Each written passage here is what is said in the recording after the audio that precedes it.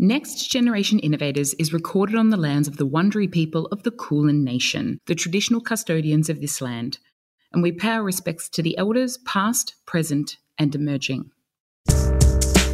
Hello, I'm Alicia Stevenson, your host for this episode of Next Generation Innovators, a Future Women podcast in partnership with Oz Industries Entrepreneurs Program. Each week, we tap into the stories behind some of Australia's most successful entrepreneurs and how they've scaled their ideas into global businesses. Yetta Rawadi is a co-founder and director of Slyletica, a full-service fashion agency that specialises in building activewear and athleisure brands through custom manufacturing, original garment design, marketing and brand development. Slyletica currently services over 155 clients from over 12 countries.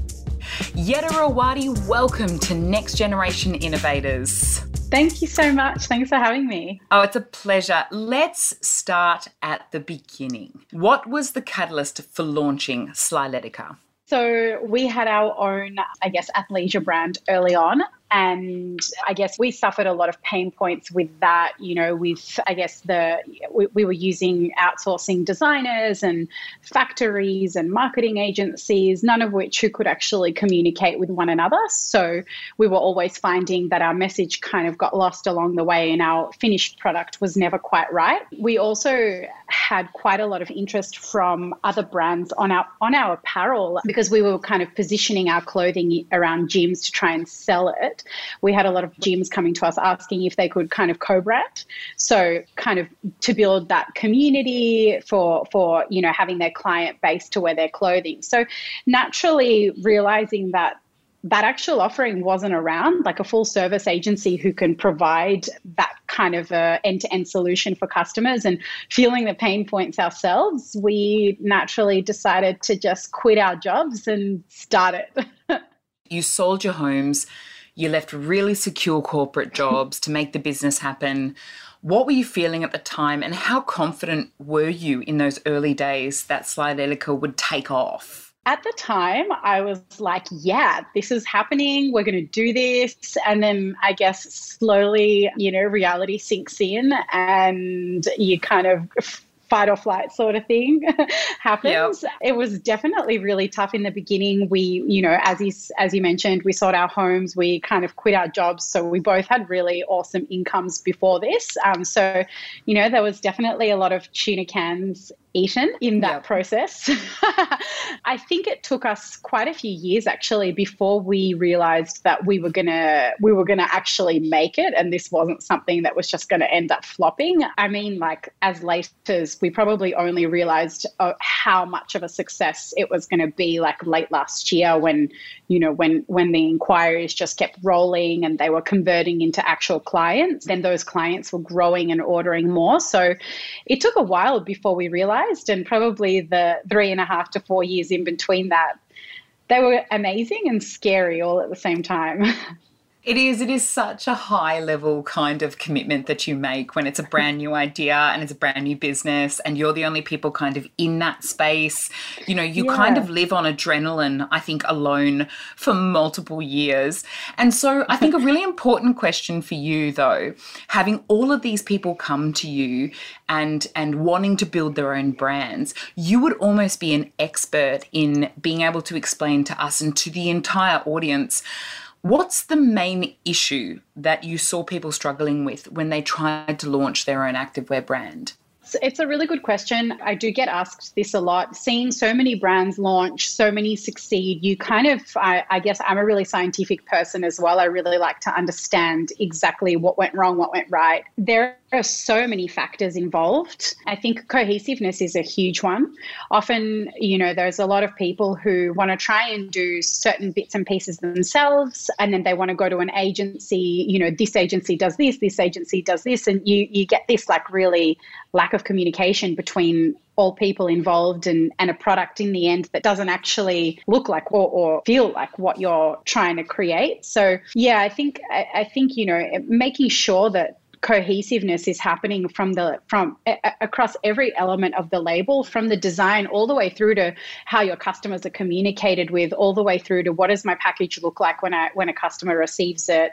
What does my branding look like? What's my message? Why are people even buying from me? All of those things really need to be thought out. So I feel like a huge pain point was not having someone who can just look over the whole thing from a high level point of view and say, hey, this is what you're missing. This is what you need here. Like, let's do this here. I think, that on the other hand, we work with a lot of influencer and celebrity clients who, for them, a really large pain point is they want freedom. They want to take the creative director seat, and they don't want to do anything else that's kind of involved in running the business, which is amazing because they're all such incredible creatives. And so for them, it's a hard thing to do, to find an agency or a person that they can trust and rely on who has the knowledge and experience to actually build it out for them, because really they're giving their name to you and trusting you with it, in order to create this incredible product. One of the major success factors in this is the fact that you house under an umbrella so many different descriptions of services for over 155 brands, and then have done that so phenomenally well. But you've brought all of those services in under one brand and done the research to be able to make that something that is a really cohesive process, that each process works unto itself, which to me makes tremendous sense. And I often think about with startups and with really successful businesses, how it is just such simple ideas like that bring all these things together, where when someone like yourself, Yetta, explains it, you're like, of course, that is exactly the way that should run. And the reality of it was that you discovered that only after realizing that that wasn't something that was occurring in the market. Then I suppose the interesting thing is there are so many moving parts to this business, like we mentioned. There's branding, product design, there's sourcing, sampling, there's manufacturing, marketing, e-commerce and fulfillment. Is there a component of Slyletica's offering that's proven to be the most difficult to get right, considering the fact that you've had to answer all of these things? Great question. I do think that the product development is probably what the biggest pain point is for people. I guess as if you average it out, I guess again for your entrepreneur, the brand development is a really difficult part, and where I guess our marketing and brand development team really help. But if we look at an average, I would say the product development is the hardest. It's difficult to know who you're working with because they're in another country. They might not speak your language. Are they trustworthy? Are they going to run away with your money? Are they even ethical? All these questions that nobody knows. And for us, we take so much pride in the factories that we work with. We audit them, we visit them, we know them, we've met all of them, and we're constantly expanding our network, and they go through such a full-on process before they can be one of our factories. So for us, I think, we take it so seriously, and I feel as though we really make people feel comfortable when they're working with us. On that note, how did you even begin to decide where you would go to get these manufacturers, where you would go and what level of requirements you would need for them to be able to meet not only your standards, but then standards that you could stand behind to say to those people, those 155 brands coming to you, hey, we've done the homework here. We know that this is a good way to do it. How does that even begin? It's an evolution for sure. I guess in the beginning, Simon and I just knew what we stood for and what we wanted. We wanted to make sure that our factory workers got paid well, that they weren't kind of working excessive hours. That was important to us, and things like that is what we started looking out for. In terms of, what country did we go to? We went to a variety, and we actually researched quite a lot about which country is good for what. Every country has a specialty, and there might be, for example, people who really want Australian made, but Australian made is not where stretch garments are at. That's not where our specialty lies. And you can get Australian made, but you're actually going to have a lower quality than getting it made, for example, in China, for example. So for us, it was really important that we're dealing with the specialists in the industry for whatever it is. Or every kind of area has a specialist, a country that specializes in that. And for us, it was the values that we stand behind. And I think something that Simon and I are really good at is listening to the feedback of our customers and what's important to them. So as we were growing, we were asking, what's important to you? What do you need? What are you after? And then basically our level of checking and who we onboarded got more and more strict. And then further to that, we've hired industry experts to work along in our Slyletica team who have the background of, I guess, working for the giants. They really know, like, what are the audits that we need? What do we, they know that they specialize in those things. So it's a development process. It's an evolution, Jette. Definitely. I'm really interested in the experts, because all the startup greats that I've ever met, whether they be 5 years into their startup, 10 years, 5 months, all the greats have found the right advice and have pulled that right advice in and have appropriately listened to it and been able to decipher whether or not that advice is useful or useless. And so I think an important question is, you've mentioned these industry experts. You don't have to say who they are, but how did you go about finding them? We have such a unique business model, and industry experts, I guess, in the form of mentors is probably not where we went. That's not the route we went down, because we did try it and we felt that they just really couldn't quite grasp us as a business. And so although they were making suggestions and we were listening to them, that we deep down inside, we just knew they were wrong for our business. I'm a true believer of, really listening to what's inside, and it doesn't always matter, the most expert person tell you something, and if it doesn't sit right with you, you shouldn't really necessarily go down that route, because there's a reason it's not for you. And so we didn't go down that route. We've hired, as part of our management team, experts. So, our head of product, our head of marketing, experts in their field, heaps and heaps and heaps of years experience working for the giants in the industry, understanding our business model, and that they live and breathe what we do, and they're an incredible team. And from there, they then give advice, and that's kind of what we take on board. And a lot of the time we'll take it on board, and sometimes it might just not be right at the time, and then we don't. But, to answer your question, I truly believe that before listening to experts, sometimes depending on your industry, if it's a simple industry that's quite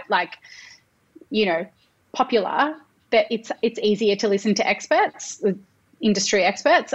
But if it's a little bit more complicated, I'm a true believer of having people work and immerse themselves inside your business model to truly understand what it is that you need and then give that advice. Jette, I couldn't agree more. And in fact, that's been quite a lovely line that's been pulled through from a lot of the startups and a lot of the fantastic entrepreneurs that we've spoken to, who have said, I have sought out advice from people and I've looked for it. And in the times when it's important, I've taken that advice on board, but I have chosen to believe what I believe and to choose the thing that I believe is right for my business. And I think it's part of sort of the magic of what makes a great entrepreneur, is somewhere deep down you're like, no, I think I'm going to go this way, and I'm not sure whether it's right or wrong, but I just believe that this is the direction that I want to take my business, which is amazing. Now, before you mentioned China, and you mentioned that a lot of your manufacturing happens there, how has COVID impacted your business? I imagine on the one hand, it's been advantageous, given the fact that we're all wearing activewear at home right now. I'm wearing it right now as we record this podcast. I'm very comfortable. It must have thrown a global business like yours into some challenges, because you are global. So interestingly enough, from the very beginning, Simon and I, part of our vision has always been to be set up online. So all of our programs, softwares, everything are cloud-based. So in terms of, we have so many meetings over Zoom, over Microsoft Teams is what we use, but we have so many meetings with clients all over the world because we can't always just go and hop on a plane and see them. So much as I'd love to. So we've always been set up in a way that we can communicate in that way. So I guess in regards to our client base, we weren't really disrupted in that regard. We could pretty easily all move into an online model, and it worked really well because everyone was in the same boat. COVID started happening in China a lot earlier than it had happened in Melbourne. So I think, and it happened around over Chinese New Year. So we were, our factories were closed in that period. So it was tough because we were supposed to start getting samples post Chinese New Year, which then had to, get pushed back to after COVID. But then when they started coming into Melbourne, we got COVID, and it's just, a whole big COVID party. So basically we were really lucky. We weren't that greatly impacted in a negative way. Once our factories got back on board, we managed to speed up and get on track. And other than that little February glitch, our business has definitely grown tremendously in this period because our clients have had so much success with online shopping, just, growing through the roof. We've seen our clients sell out of collections in 6 minutes at this point, huge stock levels. It's not like it's a, order of 50 and they're like, I sold out. It's like huge stock levels gone in 6 minutes. And it's crazy what's happening, and it's incredible. And it's great for our clients because their businesses are obviously growing.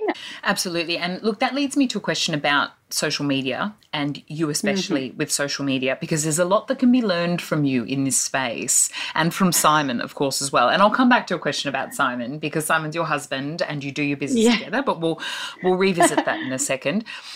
So nailing social media is, I would imagine, incredibly critical for a business like Slyletica. Do you have one person that manages it? Do you have a team that manages it? Are there social media lessons that you've learned the hard way? When people start a new business, I suppose, what advice could someone like yourself give them about getting that social media part right in this space? So we do have a marketing team. I, am definitely not an expert in social media personally, but we actually have a whole team we have a whole marketing team. And so the social media strategy gets built as a strategy by the head of marketing in collaboration with the whole digital team. And we have an executor of social media whose responsibility is to make sure that all the posts are on brand, all the comms are on brand, and everything, is happening as per the way we would like to be kind of seen. I think for a retail brand or any business that's starting, it's so important. People are more than ever relying on Instagram and social media for everything. It's kind of the new generation and the people who are buying, they're not necessarily on magazines anymore, and they're not on the newspaper anymore, and they're not, they're on Instagram, and that's where they're getting all of their information. If they want to go and find, anything, they go on Instagram and they search for it there. And so I think it's really important. It's probably one of the key strategies that's important for any brand to succeed is a presence on there, having, your page look and represent your brand in the right way, but also, having your product on influencers is important as well, because it kind of gets your brand out there. We're going to take a quick break and we'll be right back after a message from our partner, Oz Industries Entrepreneurs Program. The Entrepreneurs Program can get you from where you are to where you want to be. Our team of independent business experts can help you bring your ideas and innovations to life. We've got the tools and the networks to get you on the way.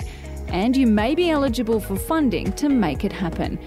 To find out how the Entrepreneurs Program can help you take your business to the next level, visit business.gov.au/EP or call 13 28 46. Welcome back to Next Generation Innovators, where my guest today is Yetto Rawadi from Slyletica. I do a lot of work in generational dynamics, and we live in as millennials and sort of even Gen Zers to a degree, and Gen Xers to a degree, and Gen Z. We live in a review culture where traditional marketing styles don't really play as heavily as they used to within these kind of industries. But we will trust more so an average person that we can see, a la an influencer, who's wearing something who says against their own brand, right? So there are consequences if they recommend something that's not so good. We live in that review culture, and there are just so many companies that reiterate that phenomenon and that sociological kind of understanding, like Airbnb, like Uber. We trust people that say that something is good, and that is the really important part behind things like Instagram. People really, like, when they do see an influencer and they can really resonate with them, that's how they build that trust and the credibility. You won't resonate with all influencers, and they're the ones where their profile might look really cute and pretty, but you're not connecting, and so they're not going to be the ones where you develop that trust. But then there will be the ones that are, and influencers do a great thing. They build a community. So that community is what makes people so engaged, because we've seen it. We used to do it, but for example, we used to have gym communities, and those gym communities have now moved into online influencer communities, and people need to feel a part of that. Look, Yetto, this might be a question more for your marketing team, but I don't have your marketing team on this phone call. I would love to get them on here. I would love to have 6 of you, or however many there is in this conversation. But how do you identify, seek and consult with, or sort of, I suppose, bring into your brand influencers that you believe match you? How does that happen? Yeah, it's such a good question, because, when we were starting our brand, so do you mean us in particular, or just a general question? Either Slyletica or the assistance that you've provided one or many of the 155 plus brands that you've worked with. What is the first step? Not to kind of break down the entire how do you engage with influencers and commercially how does that work, but how do you begin to find or to seek out or to look at an influencer that will match you, that will help your commercial success as Slyletica or as one of the 155 brands that you work with? Whatever takes your fancy, Yetto. Yeah, I guess, two really different answers, because I guess as Slyletica, we don't necessarily do influencer marketing. I guess our clients speak for themselves. So we've been really lucky that most of them have actually found us. But as a brand, if I was giving any advice on how to seek out the right influencers, I would really say that once you know your brand identity and your brand message and who exactly is wearing your clothing, like imagine her, him, whoever it is, and then you need to find out what influencers match that aesthetic and that personality, and they're selling that vibe. If you've got Pilates clothing, for example, you need to go and find influencers who live and breathe that, who have that aesthetic, who wear that day in, day out, so that it's kind of, otherwise you end up putting a product on someone that it doesn't match, and it just kind of looks a bit weird, and you start thinking like, is that real, or are you just getting paid to do that, and do you really like the product or not? So once you get your influencer right, you stop questioning whether or not their review is real. It always becomes authentic, because the actual connection is right. I promised that we would swing back around, because I'm interested in yourself and in Simon, because we have a lot of fantastic female entrepreneurs that come through. Some of them have partners and some of them don't. And some of them have professional partners who aren't life partners as well. But I'm always, and dare I say, specifically and wholeheartedly interested in those who are both romantic and professional partners. Your business partner is Simon. Simon is your husband. Tell me what it's like. How do your strengths complement each other? Do you argue about different things? Give me an insight into what that's like, because my partner's fantastic. Could we work together in business? I adore him. He's the most understanding man on the planet. No, we couldn't. So tell me the magic behind that. We started off as best friends probably 15 years ago, maybe even more. And then, we started our business and then we actually got together. So I didn't know that. Yeah. Oh, so wow. I feel like that might be the magic, is that we've been best friends for so long that it's kind of like working with my best friend. Like, we're constantly laughing and having jokes, and that's kind of what makes it amazing. That, we know each other so well, and we really complement each other. He's like an incredible business owner. He's definitely well and truly a visionary CEO. And he does that so well. And I'm very much a details person. So I'm like in the nitty gritty, and we complement each other in that way. Obviously there are times where we have conflicted opinions and they can get heated, but we work it out. And sometimes we can have the same conversation. But I think communication is so important. And if you can communicate with your partner, you're going to be able to succeed in every way, whether it be in business, in romance, in your relationship and friendship, in anything, because, being able to articulate why it is that something doesn't sit right with you, why you want to do something, why you're upset, whatever it is it's a beautiful thing, because the person on the receiving end can understand and answer, explain, or whatever it is. So I love working with Simon. I honestly can't imagine not working with him. The hidden little piece in there that you said very quickly that I absolutely understand, which is that Simon's the grandiose, big ideas, bold, here's the bit where we're going, and you are the nuanced detail, the beautiful elements of all the things that make up your business that are the finer details. And that really sung out to me, because I'm more of a Simon. And in startups that I've had, of the 5 that I've had, the 4 that have been successful, I have had someone who's been incredibly detail-oriented working with me to allow me to be that big aggrandizing and here are my 10 amazing ideas and then walk off, and then you have an amazing person who understands Drops a bomb. It's a match made in heaven. And in fact, where I've spoken to entrepreneurs that have done it on their own, there's always been this pressure to be both. And I don't feel as though psychologically any human can be both. You can't blow it up and look at the 360 and then come in and look at the detail. You either are naturally one way inclined or the other, and you should always roll, I believe, with the natural way that you are in business and let yourself sort of run free in that.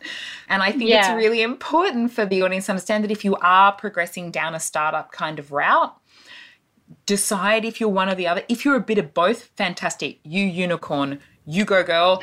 We love you. You are amazing. And there are unicorns out there. Don't get me wrong. 100%. There are unicorns. But for the majority of everything, maybe you're one or the other. And if you are bringing in a partner, and if that is your life partner, or if that is someone who's a friend of yours or someone that you're bringing in a corporate sort of, in a professional sense, find the complement to you. The complement. You might actually be both, but I truly believe you will lean to one or develop into one naturally. And I think where people go wrong, or where they kind of almost lose love of what they do, is when they're forced into doing the one they don't naturally sit with. Let's look 5 years into the future. Activewear, athleisure, Slyletica, what does the landscape look like? I really see slowly more and more the athleisure, activewear blending into, just full on athleisure. We were in a time a while ago where, and we still kind of are, where there are categories in fashion. You have denim, you have street, you have lounge, you have active, you have swim. And I really feel as though slowly, all of those categories are blending into just one category of athleisure and lifestyle wear. You see people going to, fancy restaurants in sneakers, and in the same light, you see people going for walks in a crop top, shorts and a blazer.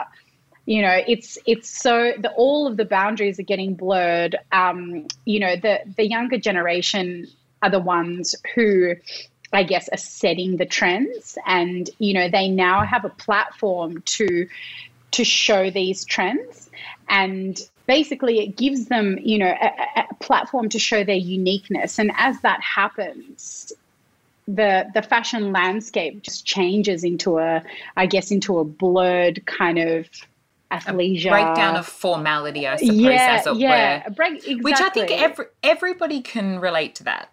Yeah, everyone can relate to that. From the fact that I walk around, you know, some of the co-working spaces where we've met clients, you know, you walk around different offices, the 9 offices, the Future Women office, and there is no definition now of corporate attire, as it were. You know, especially in these areas, you see people coming in, you know, not in full-blown activewear, but it's, to be fair, versions thereof that are close. And as long as you are neat and comfortable and confident in what you're wearing, you know, and it's not inappropriate in terms of what you're showing, that is accepted, and you are accepted in wearing that, and that is your quote unquote style. And I think you're very right in that the last 5 to 10, maybe 15, but that's probably pushing it a little bit, we have been allowed to define not only names around what the style is of what we're wearing, but what our own style is, and, you know, what we choose. It's an expression of creativity. That's right. And I believe that we are in an environment now where that is more and more readily accepted, you know, and morphs into things like the corporate, you know, style. Don't get me wrong, we still have traditionalist corporate landscapes where there are very well-defined written policies around workwear, and those are adhered to. I think slowly things will just kind of make it through the cracks and then eventually it'll take over. I really do believe that, even in the corporates. Can I go more specifically? What's next specifically for Slyletica? We've experienced a lot of growth, I guess, in this year. So where we see more, to put it simply. We are looking at ways to control our vertical process. So, you know, bringing things more and more inside Slyletica. It's something that we, you know, we've been self-funded this whole time, and so it's something that we're constantly doing. Is any profits made basically go into bettering our processes, making our model more vertical so that our customers can, in the end, receive a better experience. So, for example, opening our own fulfillment center, opening our own factories eventually. So it's something that, you know, it's doesn't happen overnight, that's for sure. It's a huge, not only investment of finances, but time, energy, hiring experts, research, everything like that. And applicable risk. It's not just kind of, you know, it's easy done. So it's definitely a major work in progress, but all things that, you know, are on the list and things that we're really passionate about, because for us, if we can control the whole process, we're unstoppable, so to speak. And it just means that our customers can just have an even better experience, because there are times, obviously, that things go wrong and they're outside of our control. And that's a really difficult conversation to have with someone, like, sorry, but it's not my fault. Obviously, that's not the conversation we have, but, you know, it's not one that we want to have either. And ideally, we want to, you know, we want everything to be under our control so that it can be amazing end to end. I guess we've been working on some new branding, which will be ready in January. I guess we've been working on our communication so that we're calling out to the right people. So that's really exciting. Branding and comms have got to be the most exciting, but in my opinion, also equally the most stressful element, I think. So stressful. Business. They're so stressful. And I almost feel like once you get it right and you get it out there and it's good and you love it, you're like, cool, what's the next development? We're working with a few really exciting celebrities in LA at the moment. So those, I guess, ranges should be launching close. You can't name drop, can you? Cannot. No. My lips are sealed. one of the things that I always ask, and Brooke and I always ask of guests when they come on, is what's one key piece of advice you have for people who feel that they have a great idea for business and they're ready to take the leap?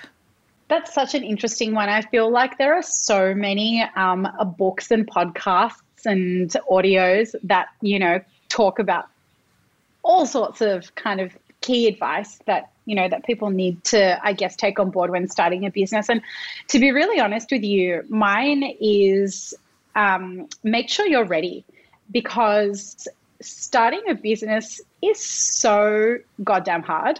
And, you know, everyone kind of comes into it, you know, just with this, like, I guess, innocence where you just don't know what you're about to get yourself into when you haven't started one. And you're like, this is going to be easy. I'm going to be a millionaire by the end of the year. You know, all I have to do is just like make a product, and everyone's going to want it, obviously. And it's, you know, how it's easy. How many times have you heard, if I just sell 1,000 of them, I'll be a millionaire? Yeah. And you're like, okay. Like there's a huge story between now and selling 1,000. Honestly. And, you know, there are so many ups that you go through, and there are equally as many downs, and they are hard, and you need resilience, you need grit, and you need to really want it in order to actually get through those times. Because if you're just doing it to make a buck, it's going to be really hard for you to get through the tough times, because it's just never worth it. But if you're truly passionate about it and you're really ready and you really want to make a success out of your idea, you'll be okay through those times. You'll make it work. You'll come out of the other side. You'll have so many things that you learn, and it'll be incredible. But I truly believe that, you know, before you jump into anything, just make sure that you're ready to take that next step of life. Be sure you're ready to make the sacrifices and that you're going to need to make in order to get there. Yeah, geez, Yetta, I couldn't have put it better. And also roll with the punches when things don't work out immediately. Like, it's not to say that they won't, but you will have many, many setbacks, you know, and that's what you're talking about when you're saying make sure that you have resilience and make sure that you're ready, you know, that you're just ready to deal with what's about to come at you, because there's no way you can describe that to anyone. Yeah, I could not have rounded this conversation off in any more of a poetic, any more of a just a beautifully done way. Thank you so much. It's been such a privilege to talk to you. You have so much experience in so many things, and, you know, if a podcast could ever go for 6 hours, I feel like it could be this one, but I will be very controlled. I will be very controlled, and I will, you know, I will leave it on that absolutely, utterly amazing piece of advice that just be ready. Whatever you want to do, just be ready and be open to it. Yetta Rawadi, you are a dead set legend, and thank you for joining us today. Thank you so everyone, much for having me. It's been great. Thanks, Yetta. See you later. See ya. Thanks again for listening. Next Generation Innovators is a Future Women podcast in partnership with Oz Industries Entrepreneurs Program. If you enjoyed this episode, we'd love it if you could leave a rating and review, as it really helps people find us. And make sure you're subscribed so you never miss an episode. We'll see you next week.